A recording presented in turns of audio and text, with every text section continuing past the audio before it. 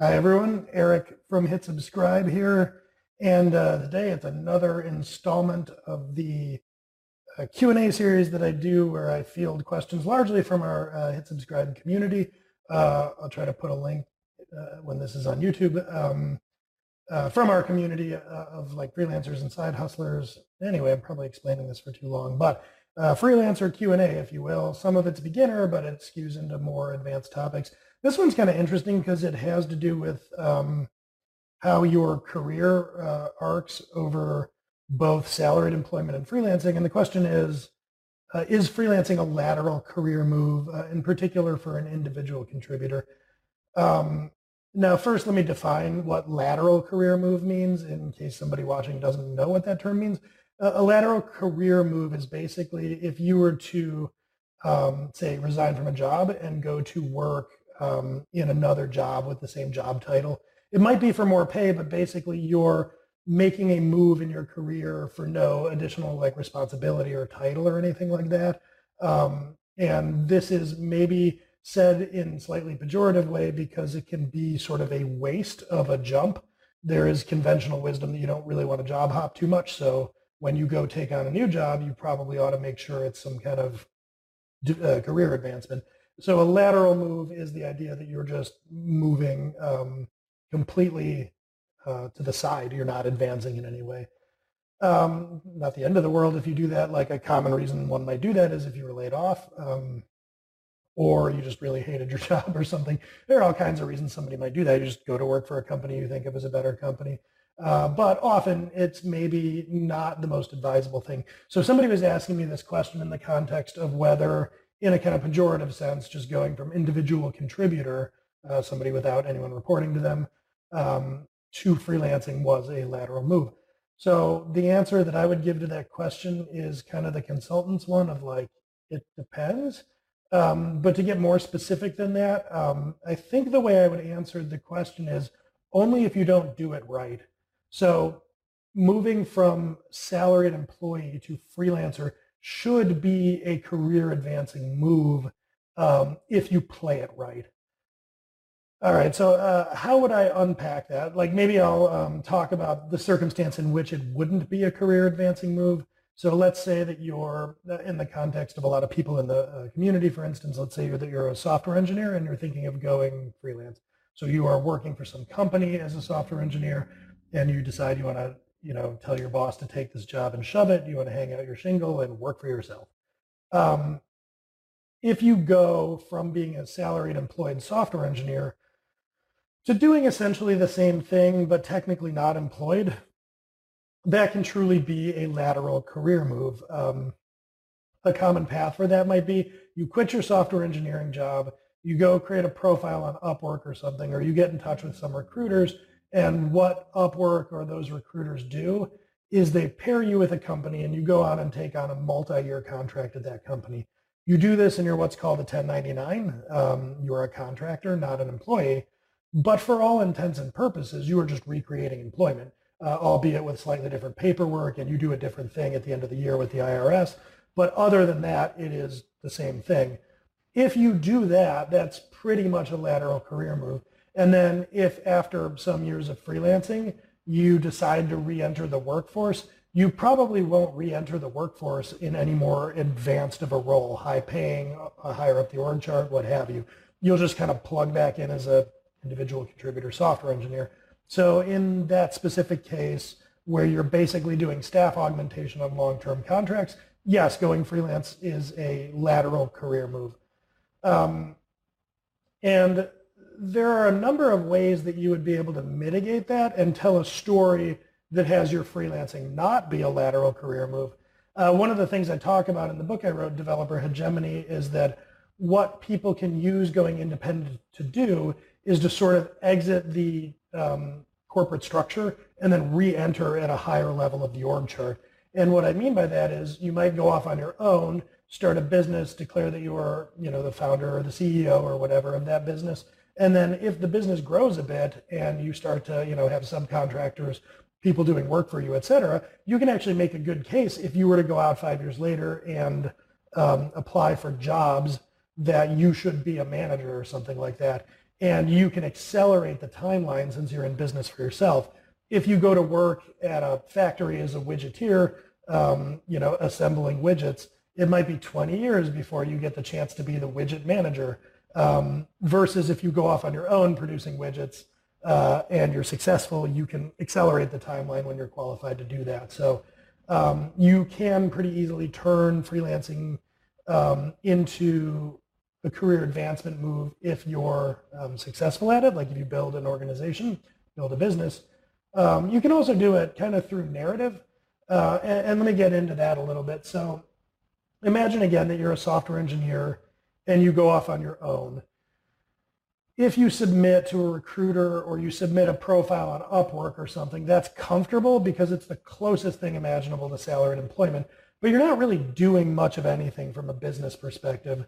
Now, let's say instead of that, and instead of taking these protracted salaried employment-like gigs, instead of doing that, you build a website, you start to do your own marketing and your own sales, you start to bring in leads and have sales calls, and you start to do a larger series of maybe shorter engagements. So maybe you're working with, in a given year, 20 clients. Well, suddenly you're doing something that looks a lot more like a business than it looks like salaried employment. And if that's the case, you are developing a skill set that is going to be valuable in a way, in a different way to prospective employers. So for instance, if you're running the kind of business that I just described, where you're not hooking on with a long-term client and doing kind of the bare minimum as a contractor, now suddenly you've got a bunch of clients that you're managing. You have a marketing process, you have a website, you have a sales process, you have some kind of customer retention process, you probably have a CRM, a customer relationship management system. So suddenly you're starting to do a lot of things that, are what a business owner or what a CEO would do. Now, that doesn't mean that if you're an independent consultant taking on a lot of different contracts, you're suddenly going to interview for CEO roles. But it does mean you're building up a complementary skill set to whatever you're doing as a technician.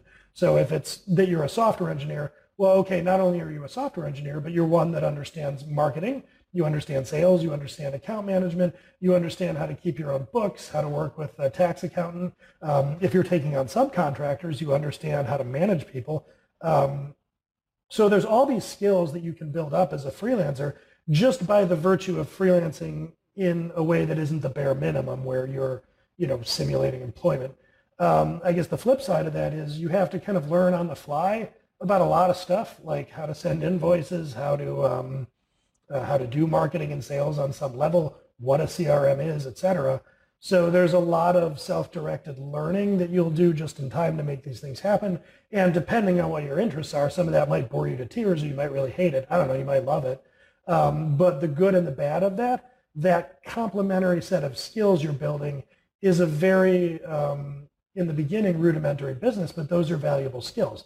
If you're understanding accounts payable and accounts receivable as a software engineer, for instance, now that might open the possibility for you to go work like in those domains in a valuable way, but it might also start to convince people, if you were later applying for jobs, hey, I know how to manage a budget, I've managed subcontractors, hey, it looks like maybe I'd be a pretty reasonable candidate to apply for a dev manager job instead of just coming back into the org chart as a software engineer. Now, if you do this well at all and your resume, if you will, of freelancing doesn't just look like salaried employment, you're going to have established certain bona fides and like skill sets that are, I forget the word, soft skills, I guess. If you've been managing to freelance for yourself and pay your own bills for 5 or 10 years, then you're probably demonstrating to any kind of employer that you're responsible, reliable, have a good head on your shoulders. Like there's a certain set of skills that you can't just like succeed on your own in the workforce as a freelancer unless you have those. So if you were responsible for paying your mortgage and you managed to do that for 5 years, you're probably a pretty reliable individual. Rolling all of that together, I think hopefully I'm painting the picture here that like if you go freelance and then you parlay that into building a business where you become the actual CEO of a business with employees and stuff, well, this is obviously not a lateral career move. You are now literally a CEO. albeit of a small business, but you're going to interview for a different type of position if you ever re-enter the workforce. But no matter what you do, you can think as you're freelancing about what the narrative that you would have about your freelancing would be if you went and interviewed again at companies. So did you manage a book of business? Did you manage subcontractors? And on. Like, what was the nature of your freelancing? And what about that would speak to you being well qualified to re-enter the org chart in a more senior role or managing people or whatever the case may be. One of the pieces of advice that I'll give to people, whether it's salaried employment, freelance, like whatever, if you're looking to 5 years from now be in a position, like you want your boss's role 5 years from now or whatever it is, the thing I always suggest is to kind of reverse engineer that career transition. So if you want to be your boss in 5 years, what would need to be on your resume in order to make that true?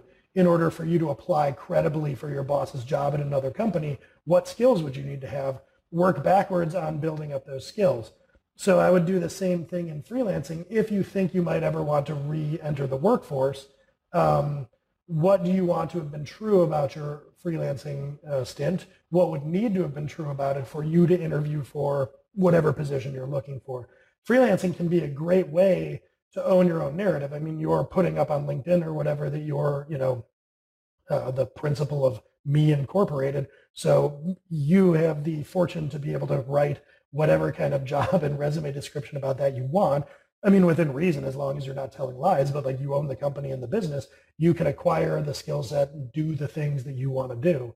So in the end, is freelancing a lateral career move? I would say that if it is for you, you've missed a serious opportunity with freelancing and that you've probably gotten into freelancing maybe for the wrong reasons. It really ought to be not a lateral career move. It ought to be career advancement, if you were successful with the freelancing. So to answer the question, if this is of interest to you as a topic, a lot of freelancers will go on to found business. And for me, for instance, I went into business for myself like 7 years ago. So I don't, I've long since stopped caring whether that would be a lateral career move or not. I'm not really contemplating re-interviewing at organizations for a position. So you might stop caring, but if you think you might want to re-enter the workforce, then you should really be mindful going into freelancing of like, what am I going to do? Imagine that hypothetical interview in 2 years or 5 years or whatever. What am I going to do with my freelancing that ensures this isn't a lateral career move and that the freelancing looks like a solid play rather than like, well, I got fired and I didn't know what else to do, or I got tired of having a boss, so I did the same thing as if I were employed, but with a recruiter. So the main takeaway I would say is freelancing shouldn't be a lateral career move for you, and it's important to go into it with a plan to make it not a lateral career move. So hopefully that answers the question. That's my take, and I will catch you all next time.